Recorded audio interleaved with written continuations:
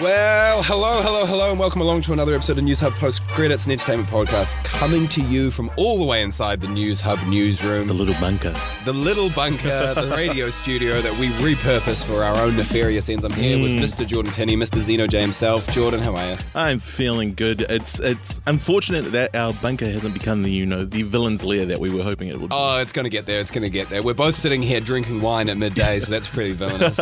Look, it's 2020, guys. We're going to get through this any way we can. Speaking of 2020, you just exercised your democratic right to vote. I did. Democracy, well right? Well done. You're joining one of the over 200,000 Kiwis that have done that. If you're listening to this and you haven't voted, pause the podcast, go vote, and then you can listen. Yeah, then you're allowed to listen. Yeah. We know. We know. The one thing we have in our villain's lair is like tracking devices. Yeah, we've got a democracy for people tracker. exercising their democratic rights. It's a very specific kind of supervillain that we've built ourselves up to be. Yeah. We don't want to dominate the world. We just want to make sure that whoever does dominate the world got there democratically. Yeah. That's right. We need to speak with Jeff about that. So Jeff Bezos. Or Zuckerberg or Bill Gates. But anyway, before we start getting completely off the rails 2 minutes into the podcast, Jordan Tinney, there's been quite a lot of news in the week that we'll unpack before we get into a couple of reviews in the back half of the show. Unfortunately, it's been a running theme with 2020, and it's definitely continued. Yeah. We kind of thought after Tenet, well, a lot of hopes were pinned on Tenet as the White Knight of cinema. We've talked a lot on the podcast that Christopher Nolan was going to ride in on horseback with his big stallion Tenet and his bat pod, and save cinema. And since then, Tenet's released a fairly mixed reviews, and we got the news over the last couple of weeks that Bond has been moved to next year. June will no longer make its December. That is confirmed, right? June is not. June is next year. June is next year as well, and our Pat's Batman, after that tantalizing, beautiful trailer, pushed to 2022. But they also got COVID on set. So to clarify, the difference with our Pat and the reason it's gone so far is because he himself got coronavirus. Okay. Yeah, Robert Pattinson got coronavirus. So, Edward Cullen can't protect you now. Yes, exactly. So I guess I just wanted to have a little chat at the top of the show about what do we think this means, because I think the narrative has shifted from we're going to miss one release slate. We're going to have one traditional season without big blockbusters. But now the discussion seems to be shifting to, will we ever go back to the new normal? Is this a blip, or is this going to really fundamentally shift the way large production houses and large studios spend their money? Because I think Tenet didn't not only save cinema, it didn't perform as well as anyone was expecting, even if you take away the coronavirus pandemic. Released a decidedly mixed reviews, has gained, I think its overall box office is approaching 500 mil, which is an absurd amount of money, but not as much money as it needed to make when these are budgets of over 200 mil American. And so I just wonder what your thoughts are on, has your optimism around the future of cinema changed at all, or are you kind of starting to get a bit of the fear inside? That's exactly what I was going to start with. I was going to say I'm back on my shit. Just start with a positive note, because I think it's commendable that Warner Brothers are actually investing so heavily in ensuring that their cinematic releases actually go to cinema. At this stage, Wonder Woman is still releasing to cinema. There was another Warner Brothers film that was just announced that I believe is releasing in the next 6 months. So it's really impressive that Warner are actually, and of course Roadshow, because they're one and the same, are trying to save cinema, but it is the anxiety-riddled headline, is it? Is the blockbuster over? I don't think the blockbuster is over. I think people are just so anxious they don't want to go outside. I'm very much the same. I had tickets to Tenet, and I was just like, I don't want to go outside. Like, I could have sat in an IMAX theater to myself. Yeah. And I was like, nah, I don't see this as an important enough reason to go outside currently. So I still gave it money, which, kind of justifies my declining seeing it. But I think that's it. I think people just want to feel safe about the cinematic experience. And I think Kate says it really well, is you can't replace what the cinema experience is like.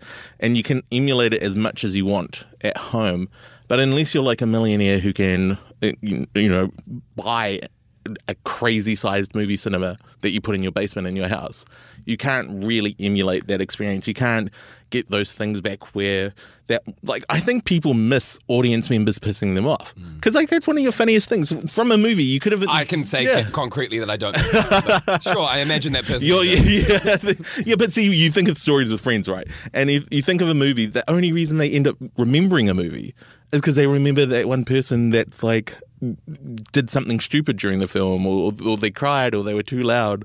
I know what you mean. For me, I think the thing that I've missed that I didn't realize I would miss is being with strangers in a cinema, because I'm one of those people that kind of get a little bit irked by other people in the cinema if they're not having proper cinema etiquette, or they're talking on the phone, anything like that. I don't think we all get pissed off by that. But the thing that I didn't realize I was going to miss was being part of a crowd responding to something. Yeah. Like, for example, in game, Cat picks up the hammer. Just this wave of excitement that just spread, that you just feel part of something together with strangers, and that you really cannot replace. And I think that's true. A Quiet Place, I think, is a great example. Quiet Place, yeah, exactly. If you're being in a horror film that's really hitting it, just feeling art hit a crowd, you really can't replace that, and it ties you into the experience so much more. So yeah, I mean, I don't think anyone was on the other side of the... Well, I think actually a few pundits were saying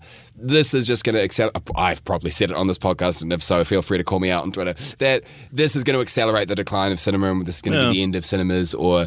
Mulan is proving that. Yes, I mean, Mulan's just not. It's not working as well. I mean, they're not releasing any numbers on this, but I imagine that's. Oh no! Apparently, it's earned $400 million. Really? Yeah. Oh, I didn't see. Apparently, it's done really well. Oh, okay. Well, then I eat my words completely. Yeah. But I mean, I do think that yes, ideas around the death of the blockbuster are overstated, but death of cinema chains is inevitable. True. That's the one thing that I think we can say for sure with these kind of delays, is that there were a lot of cinema chains, particularly in America, but I wouldn't be surprised if here as well, that we're really depending on this. We're holding out hope for June. We're holding out hope for Tenet first, then holding out hope for June, holding out hope for Wonder Woman, and now we just don't have those releases. And so that's the really tough reality that a lot of people. Do you think like the mom and pop, like the indie cinemas, are going to be the ones most affected? Yes, I think so. But I think there's also a reverse side to that coin of, I think there might be some mom and pop cinema chains which might be able to survive in a way that the large chains can't, because they depend on a certain amount of traffic. But there might be that small pool of cinema goers who are willing to go out. And the niche cinemas that have tiny seat sizes overall, and are playing some of those weirder marathons, or some of those some of those throwbacks. So the room, like the room, that's like the Avondales that we have here. I really hope will come out of this a little bit, maybe not stronger, but might be able to weather the storm a bit better than the large chains. Figure out some things to save themselves. Yeah. Whereas like chains are kind of bound by franchises. They're bound by a chain is bound by a franchise in a way that a niche cinema is not. So that's the only, and it's a bleak silver lining, but I hope that some of those smaller chains do find a way to go to survive through this, because if you're listening and you are able and you're not afraid of it, please go out and go to the cinema. But if you're not, absolutely, no also be anxiety riddled like me. Yeah, it's fine. But just be anxiety riddled. But for this next half hour, you can have an anxiety free zone with Finn and Jordan. With that, so because it's interesting with regards to cinema and how the big brands are reacting to it. Of course, we've had the announcement from Disney that the next Pixar film, Soul, is now releasing exclusively on Disney Plus on Christmas Day. So I'm wondering. I think that's why a lot of brand like franchises, cinemas are pissed off with Disney, because Disney are really starting to get behind that. I think Disney particularly are able to do this because I can't imagine because the value proposition of buying a premium tier on Disney Plus really makes sense when you're a family. If you're buying a pass to this and you're like, okay, I've got 3 kids that I need to take to this. Getting them all a ticket, $40, getting them to the cinema is a hassle in and of itself. If you get told, oh my God, I can have the experience of taking my kids to the cinema on my couch with Yeah. taking away all the hassle Like of getting Uber them in the Eats. car, of getting them the popcorn, wrangling them into a cinema, keeping them quiet, making sure they're behaving. If you can take away all that hassle, that's worth it on top of the fact that it's probably less expensive to do it from home. And I also think that kids are not going to complain. That's like, no, I need this in 4K and laser. I need this at IMAX. Where is my Dolby 5.1? Thank you, Yeah, mother. where's my Dolby 5.1? Thank you, mother. Exactly. I'm a little Prince boy who needs his Dolby. And so I do think I can understand how Disney are leaning on this because it makes sense, whereas the larger blockbusters in the more traditional sense can't really. So yeah, I do think Disney...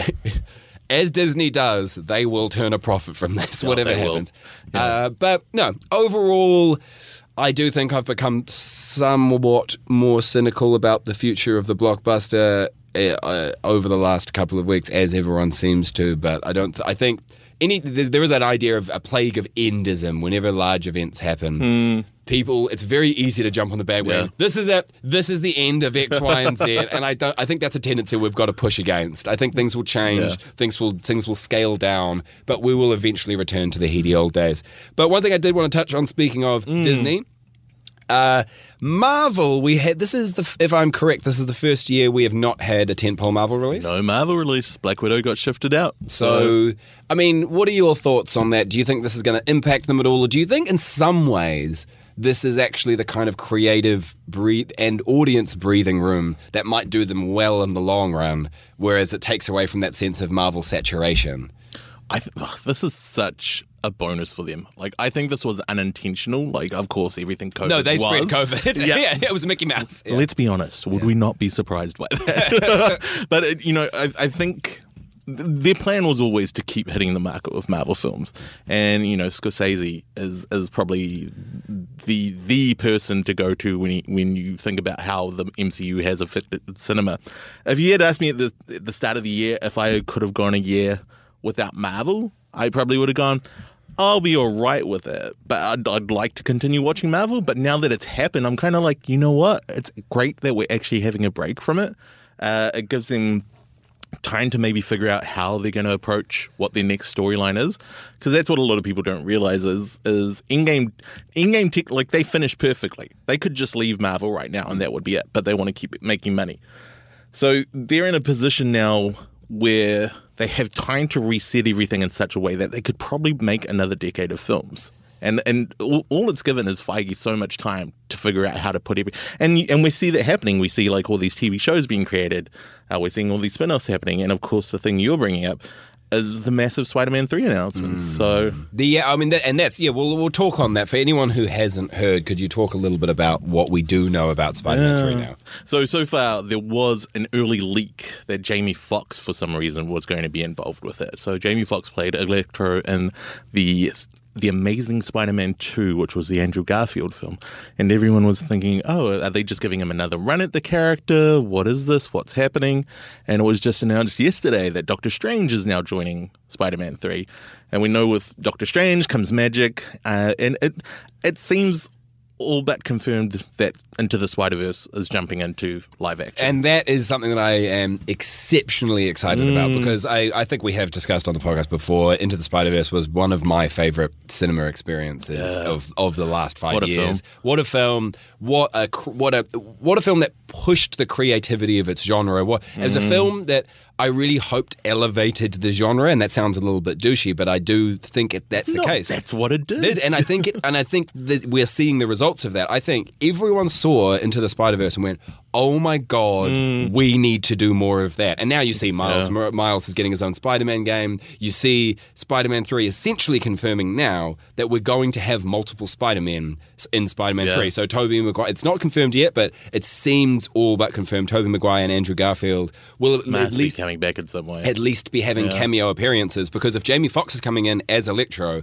that means Andrew Garfield's Spider-Man will have to be on screen with him without it not making any sense at all. Yeah. And the connection seems to be, now that Doctor Strange is confirmed to be in it, the next Doctor Strange film will be Doctor Strange in the Multiverse of Madness. So what it seems that Marvel's doing is using Doctor Strange as a leaping off point to break open the MCU into splintered dimensions, because that is the power of comics. Well, in terms of the narrative draw that they've got, or the narrative well that they can draw from, I should say, is that you've got a million versions of every character across alternate timelines. No one's ever dead. No one's ever dead, and all that sort of stuff. So MCU want to get in on that action, and they already sort of have with the Infinity Stones. Yeah. But now they want to bust that open so that they can include any character, or any version of any character from alternate timelines. So now that I think we're going to have, Into the Spider-Verse as Spider-Man 3, my ideal would be Andrew Garfield swinging in, Tobey Maguire swinging in, Doctor Strange standing there filtering them through dimensions, and you could just the cameo potential at that point just goes getting like goosebumps here, so far through the roof. And just Tom Holland, Andrew Garfield, and Tobey, and how purely fun would that be? And I just cannot. Such a fun film. I can't imagine that no one would be there, dick measuring, being like, my Spider-Man was better, my Spider-Man was better. You were all good in ways, guys. And just, all good. I just can't imagine. And I think they've also hinted at this with Mobius. And there was a shot of Michael Keaton in Jared Leto's Mobius trailer. There was. So I do think that we're going to start seeing this merging together of so many different properties, so many different timelines. And I'm just so here for it. Basically, this is a long-winding way of saying it makes me excited for the future of the MCU when they're finding legitimate ways to lean into the strength of the comics by opening the diversity of storylines that they can draw from. Doing the batshit stuff. Doing the batshit stuff. Yeah. They're going batshit, and I'm here for it. Just start swinging for the fences. And it's great. I did a deep dive. My heart. A deep dive with some friends over it, and it's funny that the reason it seems like it's going to happen is it finally allows Sony to do their Sinister Six film. Because if you get multiverse, we already have Vulture, Venom, Mysterio from Holland's universe. Then you have Electro, and you could take a Goblin, I guess, and Lizard from Andrew Garfield's. And then with Tobey's, I'd love to see Melina and Dafoe return as Doc Ock. Oh, God. I would... Dafoe coming back as Green Goblin. Godspeed, Spider-Man. No. Back to formula. I say back to formula way too much for how old that reference is. And people are just like, Finn, what are you talking about? Back to formula. But yeah, it allows Sony to finally pull off Sinister Six. I think that shows potential for side universes actually working. Like, Spider-Man was already one of the most outstanding MCU films simply because it was Spider-Man happening in the MCU, but the MCU never really interfered. Like, they were there, but he happened. Whereas every other story was kind of bound by what was happening elsewhere. Exactly. So it's exciting to see his universe actually get opened up like that. And WandaVision's going to start that all off with Disney Plus. And I mean, I don't want to get too down the hole of just talking through trailers that have come out, but yes, WandaVision. I'm pumped for that. It looks batshit. I think that MCU are doing the exact right thing of leaning into the madness, and I think that's the only way that they're going to set up Phase 4. That just really realised too, Catherine Hahn. I'm pretty sure she was Liv in Into the Spider-Verse, and she's also in WandaVision. Oh God, I'd love her as live action Liv Doc Ock. Hey man, it could happen. It could happen. But anyway, to move on from the news of the week to talk about some reviews of the week. Look at that segue. Oh my God, my word. That was tasty. Haunting of Hill House, The Haunting of Bly Manor. So the season 2 of Haunting of Hill House has dropped on Netflix now from Mike Flanagan. So it is Mickey Flann's back? It's Mickey Flann. So Mickey Flann is executive producer. He directs the first episode, and it sets the tone for the direction for the season. But I believe that's the only episode he directs himself, and it's written by Mike Flanagan as well. I am a huge Mike Flanagan fanboy. I was lucky enough to interview him in LA last year when he was for Dr. Sleep. That's when you and Ewan became great friends, That's right? when me and Ewan became best friends, yes. You may not have heard this. No, we definitely haven't heard the story. But no, what I love about Mike Flanagan is that he is a real purist in the horror genre. He clearly loves it. He's got such a strong eye for horror direction and composition. Yeah. He takes the best of the goofy camp parts of horror, the jump scares, the parts that other horror directors might lean away from, but he takes the purest moments from some kind of campy horror, but uses them he never uses them in a cheap way. He takes cliches and polishes them and makes them shine. So like the stabby violin, he actually makes impactful. Yeah, exactly. He can make a moment that would look very trite with another director actually really land.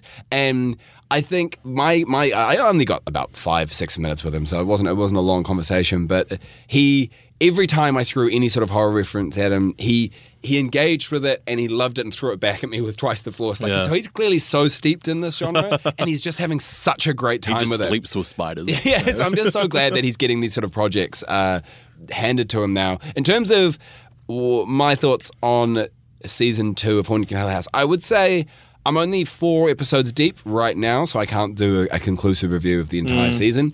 What I'd say is that it's very much a pivot towards, a further step towards, I should say, gothic horror melodrama than a really pure haunting story like season 1 was. Now remember, these are both based off books. Haunting of Hill House is based off a book. Haunting of Bly Manor is loosely inspired by The Turning of the Screw, which is a very classic. No way, yeah. Hundreds of years Victorian era horror story. Considered sort of one of the first horror stories.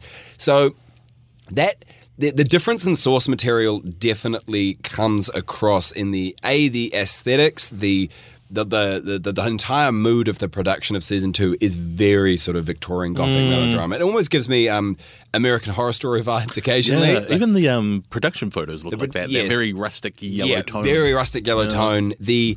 And also like American Horror Story, a lot of the cast from season 1 have translated into season 2 Oh, as no well. way. So Awesome. Now I think her name is Neve. I'm sorry, I can't remember the actress's name off the top of my head. But the girl who dies very early on in season 1 and kind of haunts the show as a ghost for most of season 1 is now the central character in season 2. The father takes on a completely different role, whom I love. I don't want to spoil too much of him. And yes, again, it is much more melodramatic. It's a story of a girl who's hired to be a nanny, essentially, to 2 wealthy, privileged children who have lost their parents, and they're now living in a large, empty manor, and their absentee uncle, who is very wealthy, has essentially pays for them to live there, but doesn't want to have anything to do with them. And as our central character arrives, she forms a strong bond with the children, but starts to feel this might be something off about the children, there might be something off about the grounds. And you can probably see where this is going if you haven't read The Turning of the Screw. It's set up a lot of the haunting house cliches that we now know and love. But again, I'm having a really good time with it, but it's much more a sense of long, simmering dread and beautiful composition, whereas Haunting of Hill House Season 1 had some genuine, real horror, like that real deep chill sort of fear. A lot more jump scares, earned jump scares, not cheap. Sometimes that's synonymous with something being cheap when people talk about jump scares. Season 1 was more horrific, whereas season 2 so far has been a lot more chilling. It's a long, slow build of tension. Still, a lot of supernatural elements come through it, but nothing as overtly horrific as season 1, at least so far. Do you think that works in its favor, or? I mean, it really depends what you enjoy out of horror. If you enjoy things like, I mean, Crimson Peak's not a great example because I thought the film wasn't amazing, but that is a comparison that I draw. Yeah. That very lavish production design. It is much stronger writing than something like Crimson Peak, but extremely, really strong writing, very strong characters. I think the actors do a spectacular job. I'm having a great time. The only thing I'd say is that I think if you were looking for that intricacy of plot that the season 1 had, that seems to be missing so far, at least. And again, this comes from a difference of source material. Season 1 had almost sort of like a puzzle box aesthetic of slowly unlocking all of these different perspectives, the reveals after reveal after reveal, and all the different characters fitted together so beautifully, and it kind of culminated in this amazing final episode.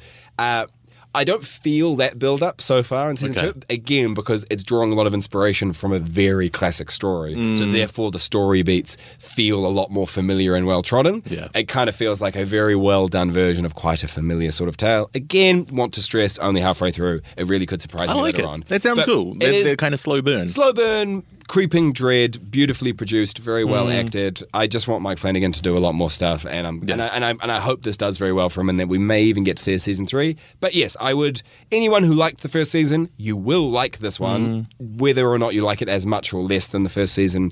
It's kind of up You're for still debate. invested. You're still invested. It'll survive to season 3, after which Netflix will cancel it. Yeah, as Netflix has wanted to do. Yeah, and it's just quickly touching on, because we're on Netflix. I just want to say it is unfortunate that Glow got cancelled after getting saved for a 4th season, and then COVID.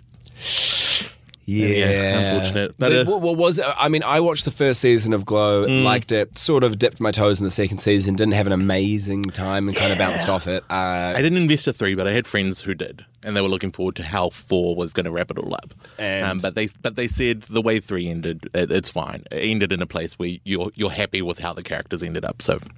But still. Hey, it could be worse considering the cancellations. But just imagine getting saved and then suddenly... Yeah, that's bleak. That's bleak. you're cancelled. But, touching on things that maybe were saved because of Netflix or were saved because they appeared on multiple networks. Schitt's Creek. I'm going to touch on Schitt's Creek. Yeah, you're going to touch the shit. Okay, well, full disclosure, I've gotten a bit of shit myself over some shade that I've thrown at Schitt's Creek in this office. So I'm really glad that you're here, because Kate and I were talking about how we were sort of underwhelmed by Schitt's Creek. Well, she likes it, but I just didn't understand the acclaim that it was getting at all. So could you explain it to me? Could you explain why Schitt's... Could you give me your pitch for Schitt's Creek? So I'm 1.5 seasons through, so I'm almost finished season 2 now. Season 1. Season 1 was definitely one of those seasons that people talk about where they say, it's such a hard slog that I couldn't get invested. And that's what season 1 felt like. Right. It's not until you actually see how those pieces start to get picked back up in season 2 that it all starts to come together. And what I'm enjoying is it's this tale of people becoming better versions of themselves. It's just you don't see that at the start at all. Self-improvement. Who wants to self-improve themselves in 2020? Gross. But yeah, it's... Because I had friends who were just like, Schitt's Creek is the greatest stuff on television, and I loved all the the memes and the videos that went viral from it, and of course the messages that the show was delivering in regards to gender and sexuality. It's also positive that when I was feeling that slow drawl of season 1, I was like, am I going to make this all the way to season 6? Thankfully with season 2 it's saved, and I'm looking forward to seeing how that all wraps up, especially with their clean out at the Emmys. No, again, that's what I don't get. Every time that I've dipped my toes into Schitt's Creek, and my girlfriend's watching it currently, and I've dipped my toes in here and there. You dipped your toes in shits. Yeah. I've dipped my toes. Look, we're not mature. We take our laughs when we can get. We're a couple of wines deep at midday on Saturday. I was going to say it's the wine. It just struck me as it seemed like a sitcom made 10 years ago. It had a lot more sort of classic setup, slightly goofy, almost, not pantomime is a strong word, but veering in that direction. The comedy felt like something that was written maybe a decade ago. And again, I'm not... because Eugene Levy's in it. Like, you look at him and Catherine O'Hara and you're like, am I watching one of those Spinal Tap films? Yeah, I don't know. And I guess I never felt that a particular spice or sharpness to the writing. Like, where something like 30 Rock, when I first watched that, kind of rocked me back on my heels a little bit, because I wasn't ready for that kind of pace of comedy. Like, just banger after banger after banger of just someone at the top of their game throwing comedy at my face. That writing room was powerful. The writing room for and so I sort of understood the critical acclaim that 30 Rock got away, and with Schitt's Creek I was like, this is fine, I like it, everyone's doing a good job. Like, you're racist towards Canadians. That's it 100%. My dark secret's been unveiled. I know they get love all around the world, but I don't trust them. That Prime Minister guy, Justin what's-his-face. I don't trust them. They're fucking maple syrup motherfuckers. Look, that was a low blow. I'm sorry, Canada. We love you, the bigger version of us. It's telling that the worst thing I could think about to say about Canada was you maple syrup motherfuckers. So that's it. Like, that's weird because they have the greatest maple syrup in the world, apparently. Yeah, exactly. It shows how much I know about Canada as well. Weed, maple syrup, you're all really nice. Damn you. Well, it's been an absolute pleasure, Jordan Tenney. But before we finish off today, I just want to do a little retro review, because there's something that has had... Okay, you know how for a while, everywhere you went, someone was trying to tell you to watch either Game of Thrones or Breaking Bad, depending on what time frame you were in. The other show like that, except for The Sopranos probably, is The Wire. It's the show that is consistently held up as some of the greatest television ever made. And I'd been resisting watching it for a long time just because of that reflexive thing that happens when too many people tell you to watch something. You kind of cross your arms at it a little bit. You become a hipster. you become a hipster. Like, it reminds me of there's a story there about Jerry Seinfeld where a comedian talks about how they opened for Jerry Seinfeld once and finished their set and then said, and now welcome to the stage, the funniest man on the planet right now, Jerry Seinfeld. And then after the show, Jerry Seinfeld walked up to him and was really furious and went, never, ever introduce me that way again. And he was like, well, what do you mean? And he goes, the moment you say that to an audience, they're all going to go, oh, okay, funniest man, eh? Make me laugh, funny guy. I don't want to be told who the funniest man on the planet is. Let me see your joke. Let me see, exactly. And he was like, the moment you do that, you will start out on the worst ground with the audience.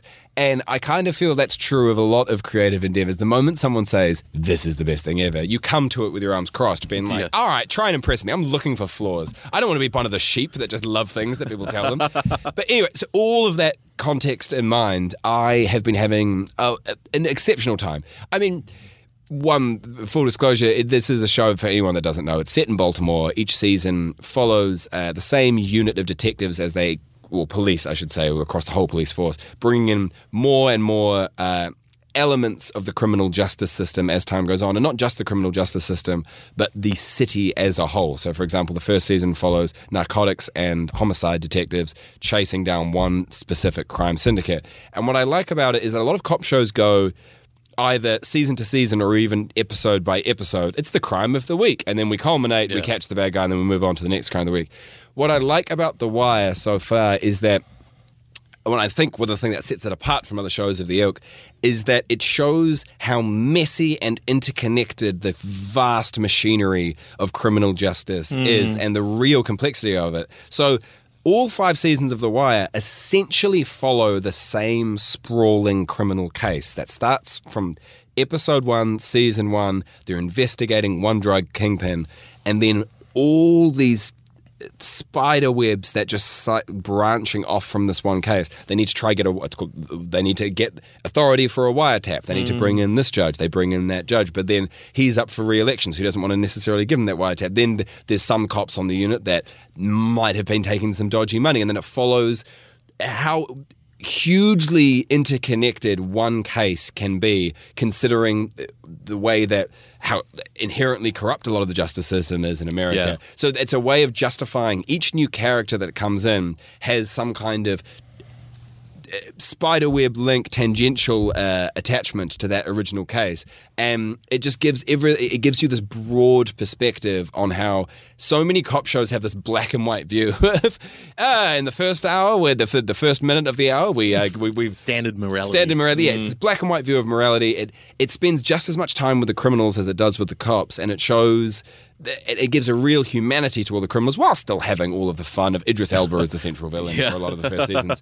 And it has all of the fun of cops versus criminals, but gives them an incredible depth of, not just a black and white view of either. And it shows the true complexity of the justice system, showing, yes, you might want to get something. Do you just chase the low-level arrests? Do you go for the higher person? But if you go for the higher person and you start chasing the money, you're going to get in trouble because it's going to bring in all these politicians. So season 1 follows the narcotics and the homicide division. Season 2 follows the ports because it's like, okay, well, where do the drugs come from? They come from the ports. A lot of people get paid off at the ports, and that's the way the drugs enter the country. Season 3 brings in the politicians, and it's like, well, the reason these guys didn't get caught is because some of these politicians have been paid off. Wow. Season 4 follows the schools, and it filters right down, where do these gangs sell their drugs? Who do these gangs go to first to sell their drugs? They go to kids because they can't be charged as adults. Yeah. So all these 12 and 13-year-olds getting pulled in from the ghettos. But it's not like each season ignores the previous one and just focuses on this new area.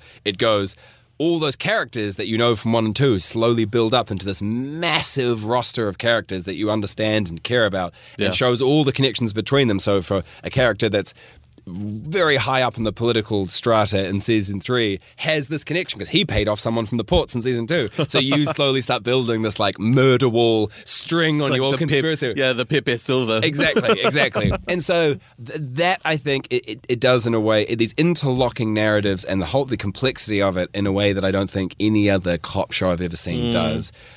The other thing I wanted to shout out was Omar, who is a character that has become famous in pop culture, played by, I just want to double check the guy's, yes, Michael K. Williams, who is Chalky White in Boardwalk Empire. I've seen memes of Omar. I never really understood the draw of the character since I hadn't watched the show, but my God, he is a perfect character. He plays a stick-up boy who's basically a guy who robs drug dealers, and so in a way you could say it's a bit of a cliche. He's kind of this like thuggish criminal with a heart of gold, like a Robin Hood. Well, he steals from the rich but never gives from the poor. He's like a half Robin Hood. But so he played, and this was made in the early 2000s, so this was a bit more of a bold choice than it perhaps would be now. But he's a gay black late 20s stick-up boy, and they show full on Don, which I like. A lot of male nudity, a lot of gay sex, but they show the grittiness of his character, not just in the sexuality scenes, but he's slick, he's charming, he's fascinating, he's frightening. And he becomes quite of a central part of the narrative overall. But just it's worth it just for every scene that he steals, because Michael K. Williams has gone on to be in a huge amount of stuff, Lovecraft Country, Community. He's in everything, and I can see why he became such a star. And you just know him. When you see him, you're like, oh, it's that guy. He's so good at charming menace, just a simmering sense of danger. But yes, The Wire, I get it. I get it now. I get why people love it. So if anyone hasn't seen it and they're kind of tossing up whether it's actually worth diving in, it's on Neon every season. Just do it. It's binge it. There's your new binge, folks. There's new binge. Just watch The Wire. It'll take up at least a couple of weeks of your time, and by then the election's going to be over, and we will never have to talk about it for another 3 years. Finn will finally be sane again. I'll finally be sane. Guys, it's been a time. Okay? He has been politicking. Politics has been politicking, as you know. My day job's working as a political reporter, and God, it's enough. It's enough now. But please vote. Yeah. I'm sick of the election, but also please vote. That's probably a good note to end on. Please go out after you finish this podcast and vote if you have not done so. Keep your ears peeled. Do you do that? Do you keep your ears peeled? Well, I've said it now. Not? Next week, we're going to have a bumper of a show for you for all the nerds in the audience. We'll be doing a Nerds Hub special talking everything gaming. It's going to drop on Friday because perhaps some embargoes might lift on Friday, and we can talk about some stuff that we have not been able to talk about yet, but there's been some very cool stuff floating around the newsroom, and we will have some exclusive stuff to talk to you about then. We will also have some more exclusive content coming from the post-credits end of things, which I cannot yet describe to you, but I promise is going to be exceptionally exciting, landing week after next on the 21st. But until that time, Jordan Tinney, thank you for being here. Thank you, Finn Hogan. It is always a pleasure to speak with you. Thank you, dear listener. Thank you, Sam Harvey, for allowing this podcast to exist in the first place. We will see you again next week.